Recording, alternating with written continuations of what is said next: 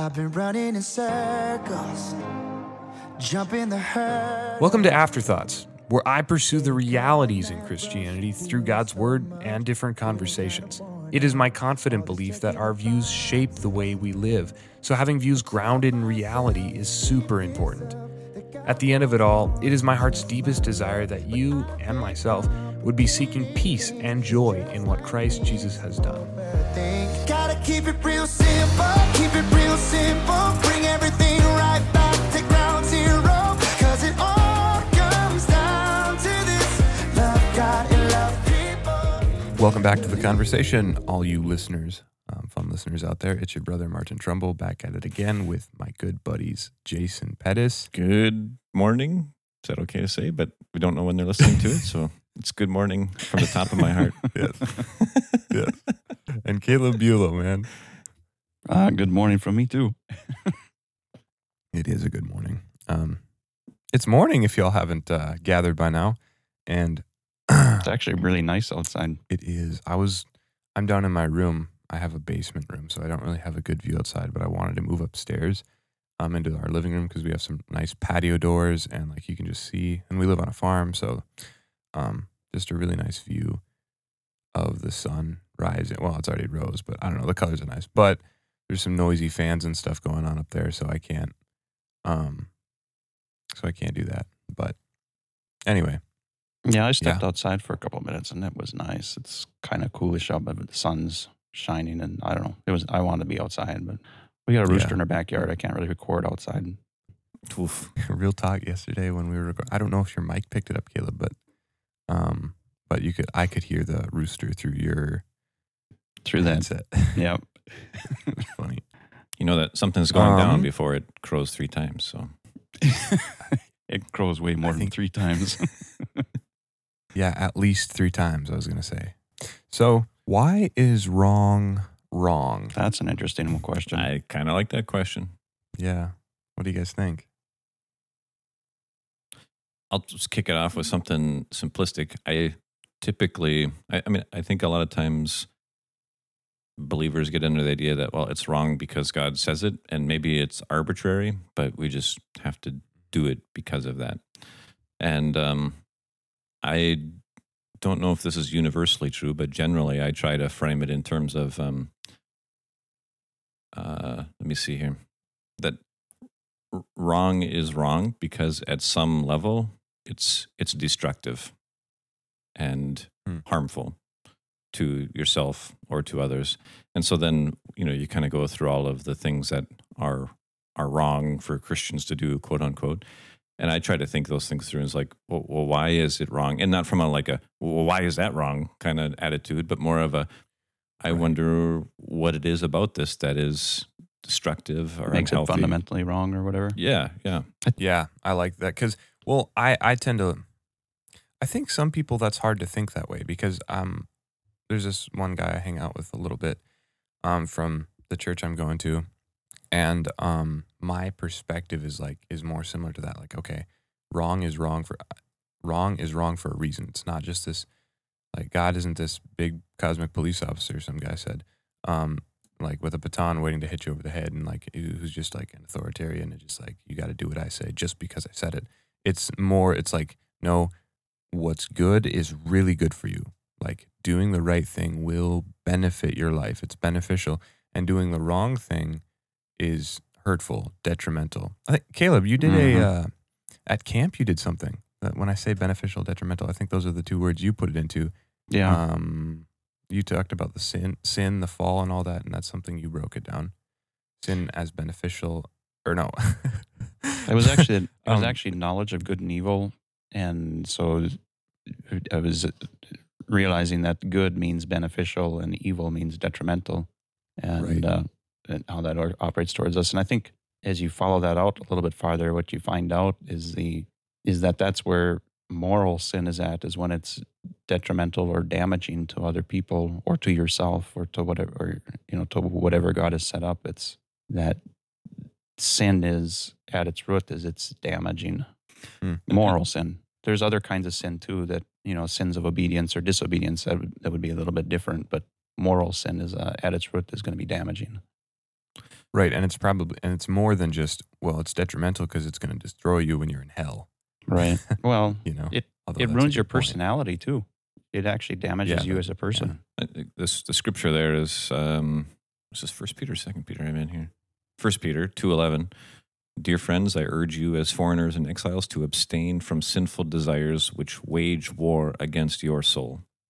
And I think that jives pretty well with what Caleb said, yep. that it's damaging your personality. If something is waging war against your soul, a part of you that's your innermost part, and something is setting up a siege works against your soul and battering on it and damaging it and distorting it into something that is not what it's not going to be as full of life and as good and as where God wants us to be. But it's not just where God wants us to be; it's also where you would want to be if you were thinking properly on the matter.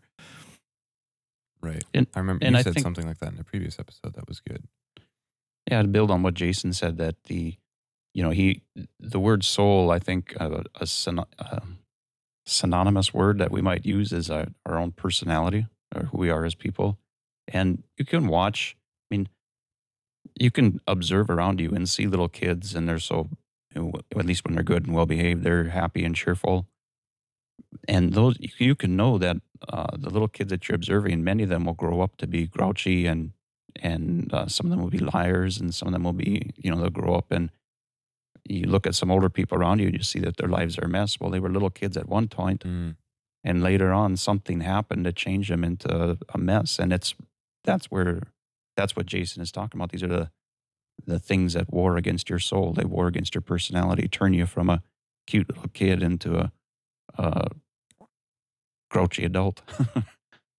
And I feel like that's easier to grasp onto than the whole, seeing how because I'm going to butcher this, but I've heard something recently where a lot of, and it makes sense with social media and like phones and whatever else, people are more like into instant gratification. Like we're used to getting what we want when we want it, which is usually right away. And so it's hard for us to think about eternal things. And that's a big phrase, eternal things. But basically what really matters, what's going to be around like at the end of time, like being with the Lord. A lot of people, I feel like, I don't really think about heaven. A lot of my friends don't really think about heaven, I don't think. At least we don't talk about it. And if we were all thinking about it, we'd probably be talking about it. But what we do talk about is like how our actions affect us here and now. And like I feel like the here and now detriment to what sin being detrimental to us here and now is something a lot of people will be able to connect with easier rather than the whole, you're going to be burning in hell because of your sin. Like, it's like, that's true, but, I might, I don't know. I guess maybe some people have this maybe carelessness and like, because we're not really thinking about what that really means to be in an eternity away from God's suffering and what that looks like. Maybe we think, if we're going there anyway, we might as well just kind of enjoy life right now. And like, you know what I'm saying? Like, but we don't realize that even now, sin is like corrupting us, destroying us. And some people figure that out, but after several years, but some people don't. And they just turn into miserable old men and die. So what passage was that in, Jason? 1 Peter 2:11. Okay. There's a interesting little, I think it's a cool little illustration of that. And C.S. Lewis has his Chronicles of Narnia, and it's not the book that everyone the Lion, the Witch, and the Wardrobe. It's not that one. It's The Magician's Nephew, which is the first one in the series, and which is really a fun book. And sort of the bad guy in that one, he's very anti-God is kind of the way he rolls and all that thing. And he puts himself in a position where, Aslan, who represents God in the story, more or less, Aslan said he can no longer receive any gifts from me. There's only one gift because when Aslan would try to talk, like the guy couldn't even understand him anymore. He was putting himself in a position where he had reasoned himself into a spot where he couldn't hear the voice of God, even though everyone around could hear it plainly. And Aslan says there's only one. He's put himself in a position where he can't receive any gifts except for one, and all I can do is give him a restful sleep, and that's the only thing that I can give him now. So it was very interesting and I think that's really applicable in terms of we make decisions that put ourselves in a position where we cannot enjoy what God wants us to enjoy. Well, maybe we should talk about some specifics. That's what I was going to ask the question is like, where do you feel like, or where do you see people question why something is wrong? Why can't we just go out and enjoy this or whatever? Some of my friends, when it comes to, I know this is kind of like for a lot of our listeners are probably like are raised Christians and know all the right things. And so this is going to be like one of those, well, obviously that's wrong and I know why. But premarital sex, there's some guys every once in a while, some of my friends from college, the topic would come up. I'm a virgin. And my friends were not, and they weren't, and they're not shameful of that actually. And like sometimes the conversation would come up, not often, but sometimes it would come up. And one, they were like, they said that they respected me because I had waited, and they like thought that was kind of cool, and that they wish they would have waited. But now that they already like have lost their virginity, it's like, well, it doesn't matter anymore. I can just do whatever I want, sleep with who I want, and it's like, and it doesn't matter. Like, how does it matter? Like, it doesn't affect me. Like, I can have sex with like this many girls, and it doesn't like literally, it doesn't affect me, and so I don't see why it's wrong. Plus, and one of my friends will pull this card. He'll be like, dude, just look at the like, if you actually read the Bible, in the Old Testament, like people's purity, like their lives sexually were all screwed up. Like if you look at all the kings and stuff. So like, I don't think God really cares about it as much as we do.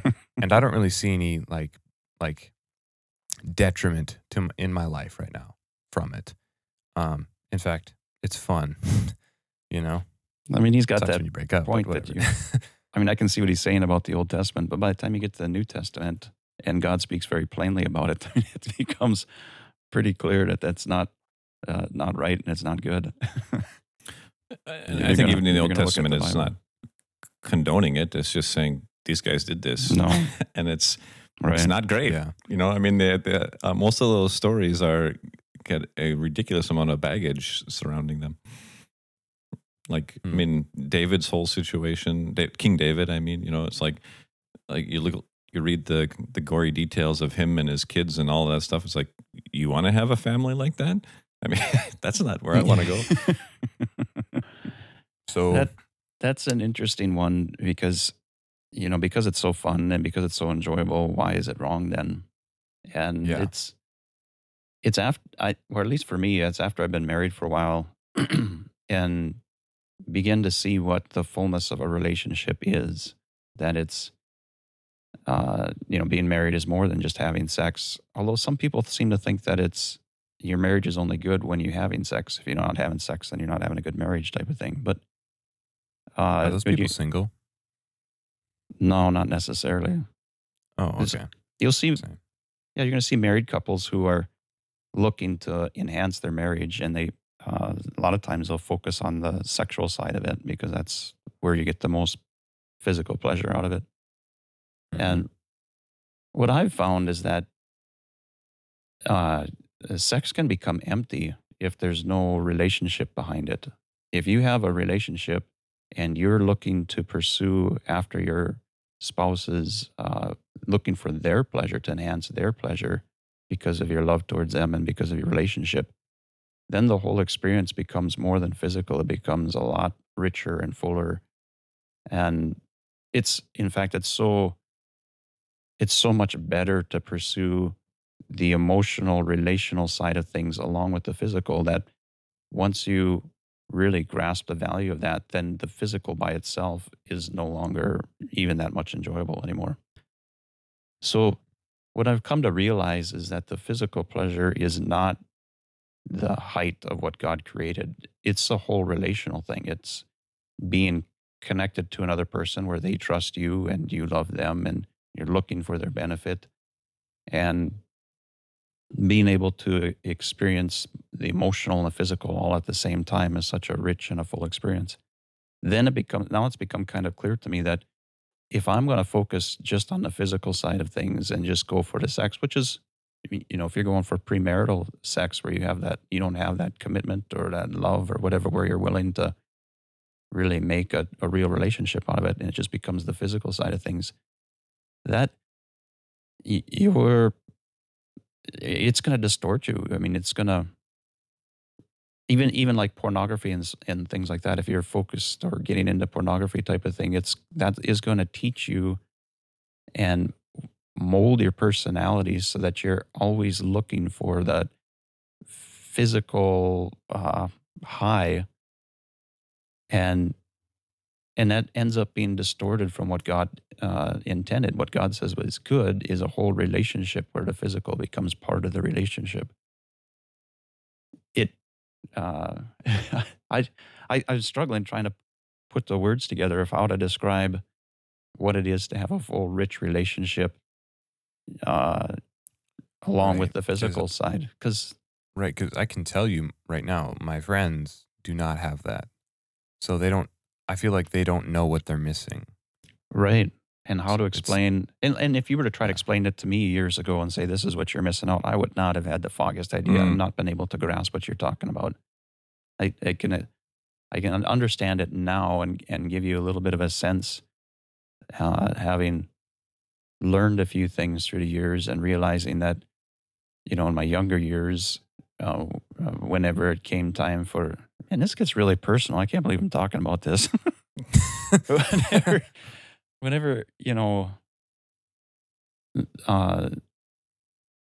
I was younger, it was like I was looking for my own pleasure and my own enjoyment. And you never get enough. You always, whenever you get done getting as much pleasure as you can get, you get a sense that there's got to be more. And I suppose that's why married couples are always searching for more. So my focus on my enjoyment on the physical side had to be broken. I had to change to putting the focus on my wife and giving her as much enjoyment, which required more than physical. She requires the emotional and the relational type of thing, and the physical only becomes part of it. And changing my focus to that full relationship thing enriches the whole experience. And I don't know, because it's not just about sex anymore. Sex is just kind of a part of it.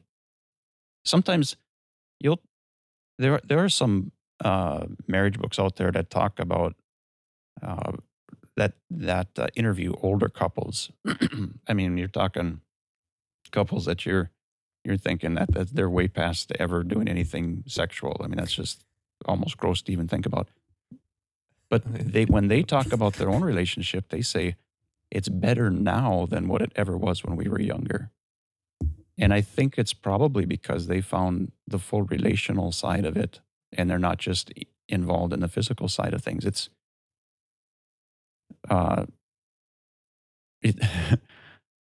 hard to understand when you're on the other side, but it really is true that when you've learned to do the full relational side of it, it's far better than what you ever had before. I'll try to agree with that without repeating everything. Because what Caleb just explained is very correct, and I heard it on and just the parts of that resonated with the most of me is like when he said, sex can become empty, and I think that's surprisingly true, and I think it's part of the way that God has wired men and women is that that emptiness. For a man to move past that, he has to move into the more emotional intimacy and things like that, which is more difficult for men. Right. But it helps them to do that, and then and it's almost like the physical intimacy is almost thermometer or a meter. Like, are you getting the emotional part right? Are you moving forward in the emotional part? And if you Yeah. are, then the physical part Yeah. comes together. So that was one thing that Caleb said that I really agreed with. And another one, I was listening to a podcast a little while ago, and the guy and he said something that really resonated with me, and was a lot of guys find that they're getting the most physical satisfaction when their wife is getting the most physical satisfaction. Like, it's almost like Right. the guy is, I think sex can become empty when the guy is focused on himself and his partner is not getting, just kind of doing the wifely duties or whatever, how it goes, how it can go. Mhm. And that's really actually empty over time. But when Yeah. Yeah. the wife is with the husband and she's enjoying it, and there's something, I don't think it works necessarily both ways, but maybe it does, that the guy is going to be much more satisfied with the experience when his wife is satisfied with the experience. And that's only going to happen when over the long period of time, when the emotional is there as well. So Yeah. Totally true. So when you're doing, lots of partners, you are not in a position to really use physical intimacy the way that God designed it. And I think that's why it's a sin, because he said, this is super powerful and it's super useful, but it's used to come with this whole package of like a whole intimacy. And if you're just using it for the physical side, we talked about in a previous podcast that the statistics show that having lots of partners, generally men are actually hurting and damaging women through that. That's what kind of what the numbers show out. So, so those are all the ways that I agreed with Caleb on that, and hopefully added a little bit more thoughts there. I just want to add one little bit. Not only they're damaging other women, but they actually damage themselves in that they become, their soul becomes twisted to where it's just focused on the physical.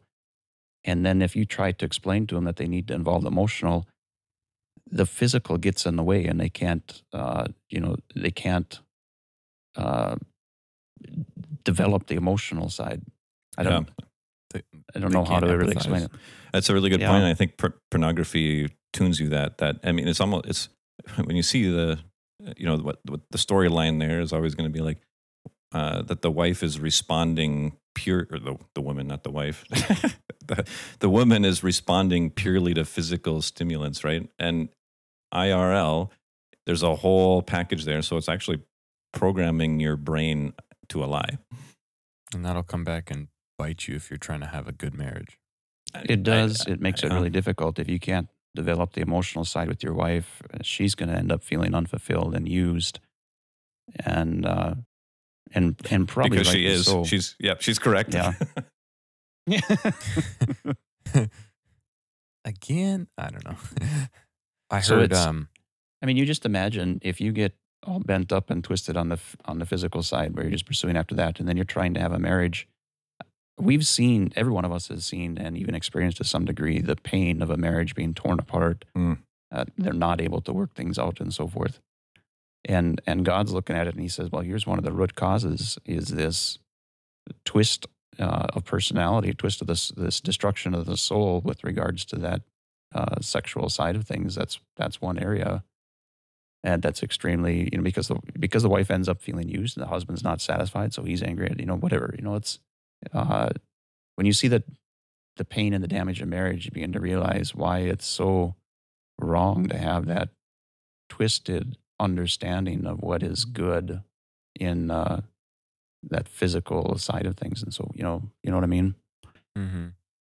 I heard one guy describe it as like, sex is something dogs do on the side of the road. And like, I don't know the other half, but I just that's been, you might want to get that other half. That might be important.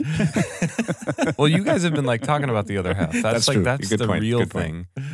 And like, I don't know what do you want more? Do you want like this closeness, this intimacy, like all the benefits of this thing, or do you just want to be like two dogs who like, I don't know, don't love you, don't, I mean, they don't have souls or anything like that. But like, anyway, yeah, you know what I'm saying. Like, it's worthless. It's meaningless. It's not, There's an interesting I don't know. movie. I hear what you're saying. Like, there's a movie out there. I think it's called My Dog Marley or something along those lines.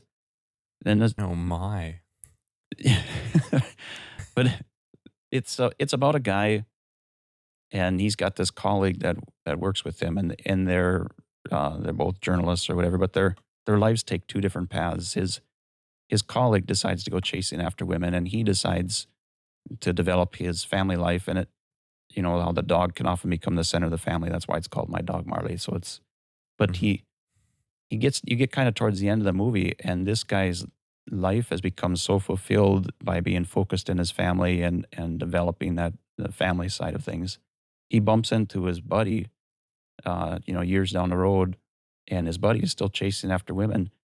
And the movie accurately portrays that this guy chasing after women has such an empty life. It's just one woman to the next woman, and there's the pleasure that he gets has no real meaning anymore. And the guy, the main character of the movie, he's looking at his life and just seeing the rich fulfillment of having a happy family and all the rest of that, and realizes that he made the right choice. That movie gives a really interesting portrayal of what it is to have a real solid relationship versus just bouncing from woman to woman. Can you guys think of anything that like might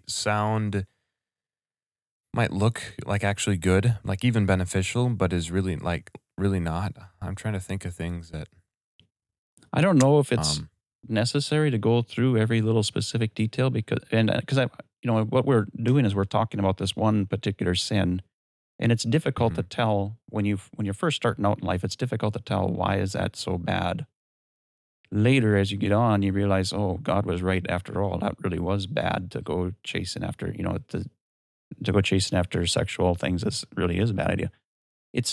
And I think that's probably going to be typical for a lot of things that God says is wrong. We look at it first and we're like, I don't understand why that's bad. But if you, as you get farther into it, you'll be able to find out that, yeah, God was right. It really was bad. And there's things like getting drunk. He says not to get drunk. Drinking. Trying to think of other things. I mean, there's all kinds of things that we can look at that are damaging to us physically and emotionally that it seems like a lot of fun. Or sometimes, go ahead. Go ahead. Okay, sometimes we'll think we have a right to be wrong. For example, if somebody offends us, we feel like we have a right to have some kind of revenge or to hold bitterness against them or so forth. And like they've earned our displeasure against them. But again, we've seen times where people don't let go of their bitterness and they just end up being a really bitter person. Or sometimes, we feel like it's going to be beneficial for us to tell a lie because it might get us out of trouble. Well, you get into the habit of telling lies, and pretty soon you can't stop telling lies. It becomes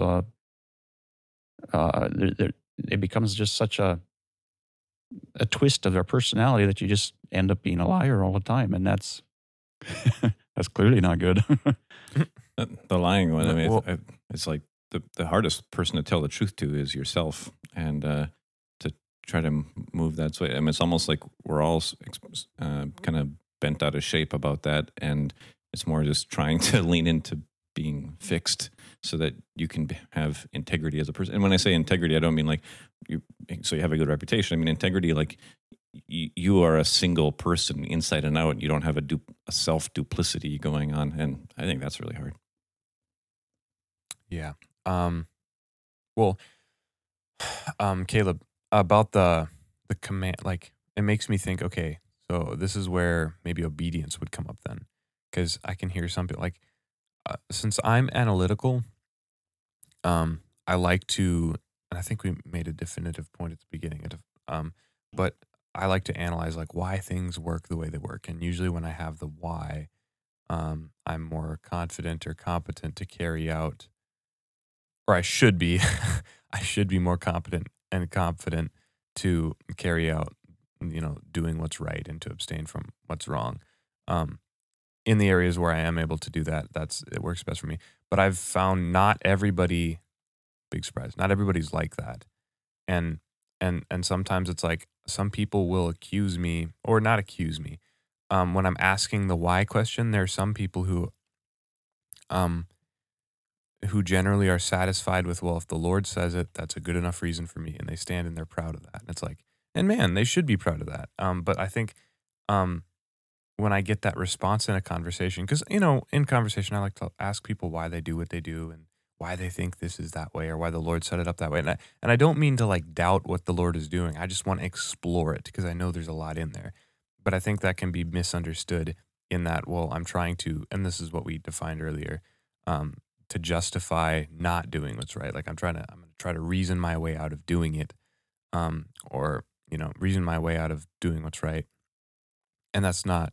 I guess I do try to do that at times, but that's generally not what I try to do. But some people don't think that way, and I think they just, if the Lord says it, that's good enough, because maybe we don't have the time or the energy to try to figure out why it's wrong. And kind of like you're saying with like this whole, like the whole sex. I mean, I'm single, like, and unmarried and a virgin. So like a lot of the stuff that you're describing, I can kind of empathize, like kind of imagine how that would be, how that sounds great, but I don't know. And so there's a lot of things where, like Caleb, you said, there's things you just don't understand why that's right. Yep. But you know that you can rest and have confidence that there's a really good reason. And sometimes, a lot of times, for some people, more often than not, where we're not going to know the why. And maybe that's because we don't have capacity to know the why, or maybe that's just, Right. I don't know, just what the Lord has done. And so we have to, just walk in obedience. That feels weird for me to say. And just, have, faith in that He really does want the best for me. And so if this command is there, I need to follow it, because that's what's going to be like truly beneficial for me. Does that all make sense? Yeah, and I'm glad you said that, because that's really where I wanted to land up at. I didn't want to go through every little sin and explain why it's wrong. So now you know it's wrong. So now that you're going to do what's right because you realize what's wrong. That's where you are following the dictates of your own heart. Once I see it's wrong, then I'll not do it anymore. I mean, we need to be following God and obeying God. If He says it's wrong, He's gracious enough to oftentimes help us understand why it's wrong. But ultimately, we just want to be obeying the Lord. And I just want to convey that it's not random commands that He makes. He's actually evaluated the situation and said, this, to go this direction is wrong. It's bad, damaging, it's evil. And sometimes, like you said, we have to trust Him because we don't know, and maybe don't have the capacity to know why. Yeah. And well, and another thing that pops into my head too is kind of on the other side of that. Well, it's possible maybe to not know why, and we're just in this habit of, like, let's just say blind obedience, where we're just, okay, we take the commands at face value and we follow them the best we can. But I feel like some like analysis is good, because isn't it possible to where you're not thinking through God's word, you're just like taking it at face value and then following it and calling that obedience, and you might actually be like missing out in some sense. That's kind of vague, but you kind of get what I'm saying. Like it seems like this might not be quite right for everybody, but it seems like, especially if you grow up in a Christian home, right, and you're taught like this is right and this is wrong and that's naughty and you should feel guilty if you do that. And it feels like as you mature, you need to graduate out of that and into a place where you're obeying not out of guilt or shame or just this really weird, vague thing that things are arbitrary or wrong, but like that you're actually moving into a faith where you're believing what God says. And even the parts that you don't understand, you're believing Him, right? So it's almost a transition from a guilt and shame oriented pattern of behavior into a faith and belief and trust way of looking at it. Mm-hmm. And the psalmist says that he meditates on God's law day and night, and he considers it and he thinks about it. And that doesn't mean he figures it out, but I think that's worth throwing out there too. Like, I really enjoy like if I come to one command God has given me in the scriptures, if I come to it with the view of this is really important. I need to, obey the Lord. I need to honor him. And it's because and the reason I need to do that is because I know that he wants what's best for me. Maybe that's even a selfish motive, that I'm doing it out of like, well, I know it's best for me, so for that sake, I'll do it. But anyway, if I come to it with like honoring him and this mind of like, I want to understand it, not to try to discredit it or whatever, but just to see like what all is happening here. Like, why did he put that there? I'm going to obey it. And why does it work that way? I've like found some really cool stuff thinking that way. And not everybody thinks that way, but I feel like there's a lot of people who could be thinking that way, and it could be beneficial to them. Like they could find a lot of richness there and like a lot of joy, actually, that you might miss out on if you just, I don't know. So let's put type thing. Another little angle to this. There's the moral rights and wrongs and so forth, things that you got to do in it, because where the wrongs are damaging, but there's also the aspect too that God is our creator, right? Like he's made all things, so he has the right to dictate what we do or don't do. And sometimes he gives us a command to do something, and it's not a moral issue. I think of like the Jewish command back in the day that they were supposed to keep the Sabbath. Well, it's not morally wrong to work on any given. In fact, we're supposed to work. But it would have been wrong for the Jews to work on the Sabbath because they would be in disobedience to God. And the point being, he had the right to make that command. He has the right to say, I want you to do this, that, or the other thing. He commanded them to bring sacrifices and so forth. And God is God, and we have the obligation to obey him. And furthermore, he will hold us accountable. One day we will answer for our actions, and we'll have to explain, like there will be Jews who will have to explain why they didn't keep the Sabbath. So there's that aspect of it too, that we are being created creatures. We are under obligation to obey God and to know that we will be held accountable. One day we will answer to him for all that we do. And that obligation encompasses moral things and things that aren't moral. I mean, it's just every command of God, you need to obey. It's wrong not to obey him because he made us. If for example, if I made a car and that car didn't do what I wanted it to do, that's not right. I make the car's supposed to do what I want it to do. It's like an AI car, right? If you make an AI car and you like do this and it's like, no, I'm going to do my own thing. I mean, that car's supposed to go where I want it to go, and it's supposed to stop when I want it to stop. If you're driving your Tesla, that thing has got to go where you want it to go because it's yours. So Caleb, I think I follow the thought. I don't see a super strong distinction between those two areas. I mean, the Sabbath one that you said, I can see that maybe that's not necessarily a moral thing, but it's still like, this is really healthy and beneficial, and you're actually damaging yourself if you don't build rest into your routines and downtime because you need it, So, do you think that? But I mean, in a sense, he's commanding us towards a good rather than just okay, you all live in a padded room and make sure you don't hurt yourself or each other. I mean, that's not what that doesn't sound like an awesome existence. He's calling us to more than that. And some of these things that aren't moral might be that. I don't know. Am I following you and am I augmenting you or am I sort of pushing back on you? No, I think you're making a good point. And I think for me, what I'm trying to pull out is that there is we have an obligation to obey God, even if he gives us a command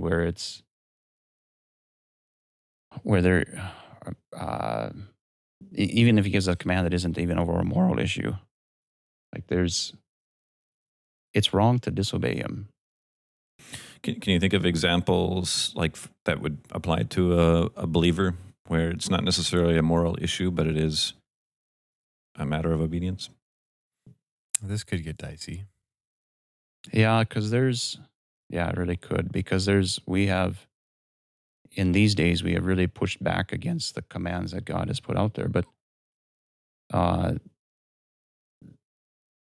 there, and a lot of them would have to do with the church, and or that come to mind would be things that have to do with the church. Like he's got that command to do this in remembrance of me, and to do it often. Well, we've kind of steered the other direction where we don't do it very often, typically in our churches.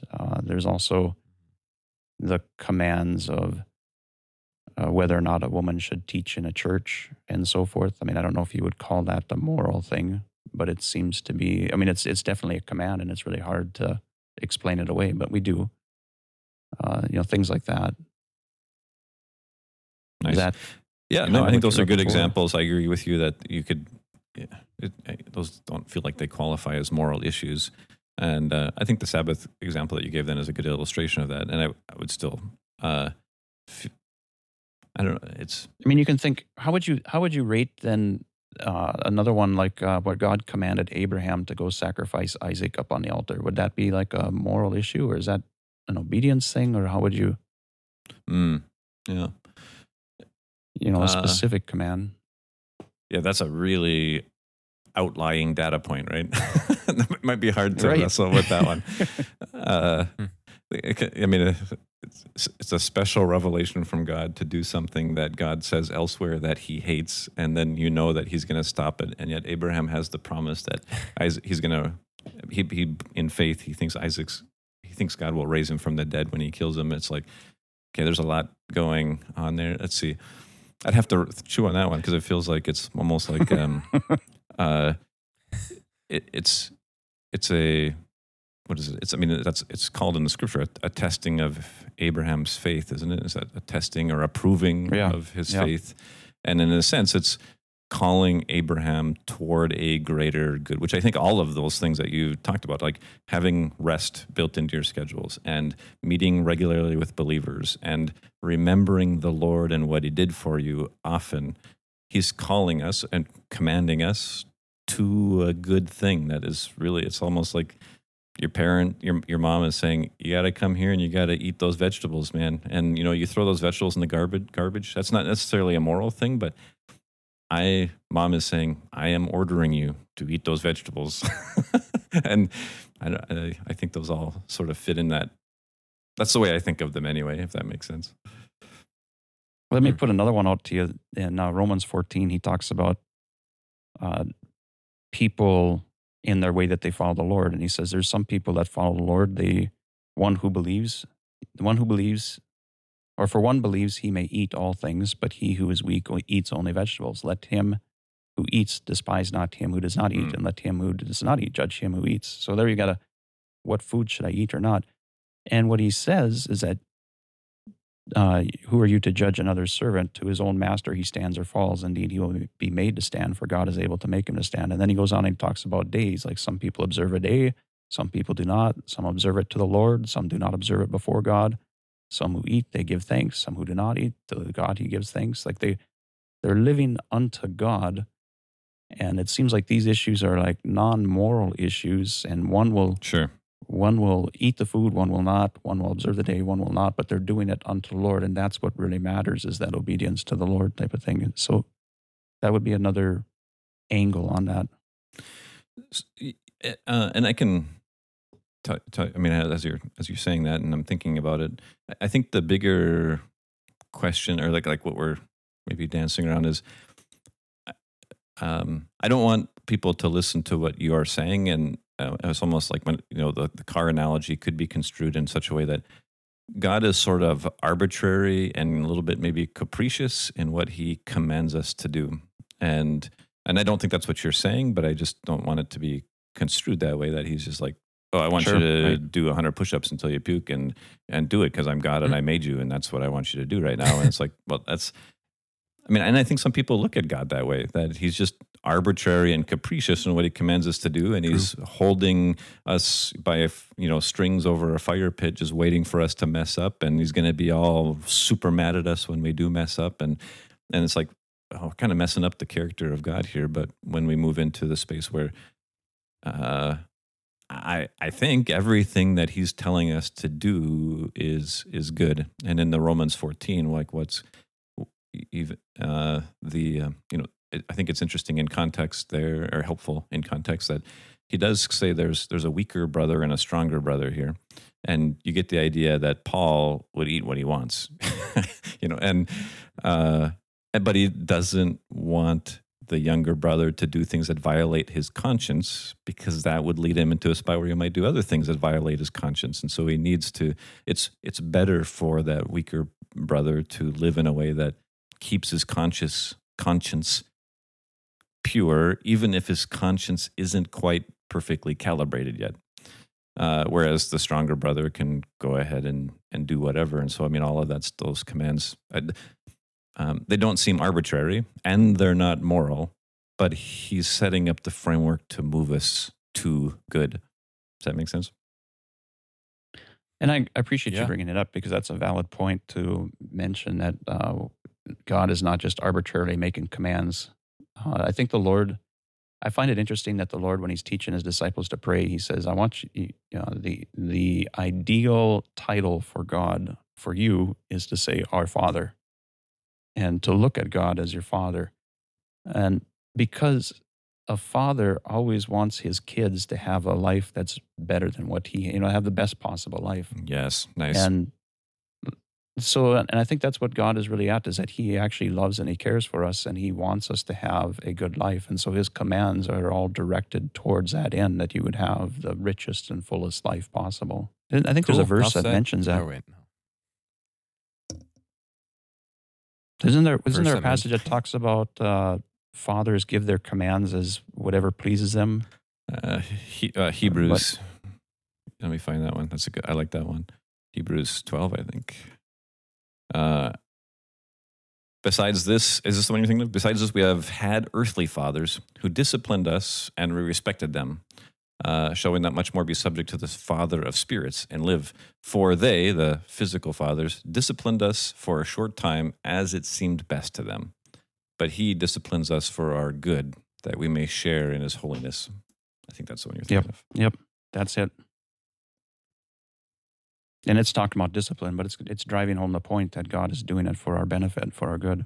And it points out you got enough listeners out there that the idea of father may be construed by your earthly father who is falls short of what's going on. And this scripture, Hebrews chapter 12, starting in verse 8, is trying to distinguish, look, earthly fathers, they mess it up, man. Ideally, they're trying to do what's right as seems best to them for you, but they're hosing it up. But in contrast, your heavenly Father disciplines us always for your good, to the end that you may share in his holiness. Because holiness is actually good and it's beautiful.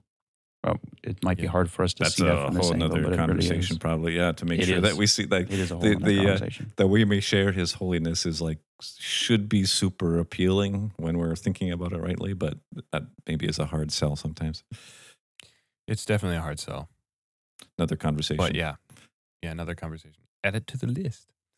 You can one little comment on it is that you'll see the psalmist write about the Lord, rejoicing in the Lord and the beauty of holiness. Beauty of holiness. That just kind of gives you a hint of, this, I don't know what he's talking about, but I understand it sounds really, really good. All right. Well, I think we should wrap it up there. That sounds like we came to a good point. Enough said, I guess. Thank you all for listening, and we will see you next week.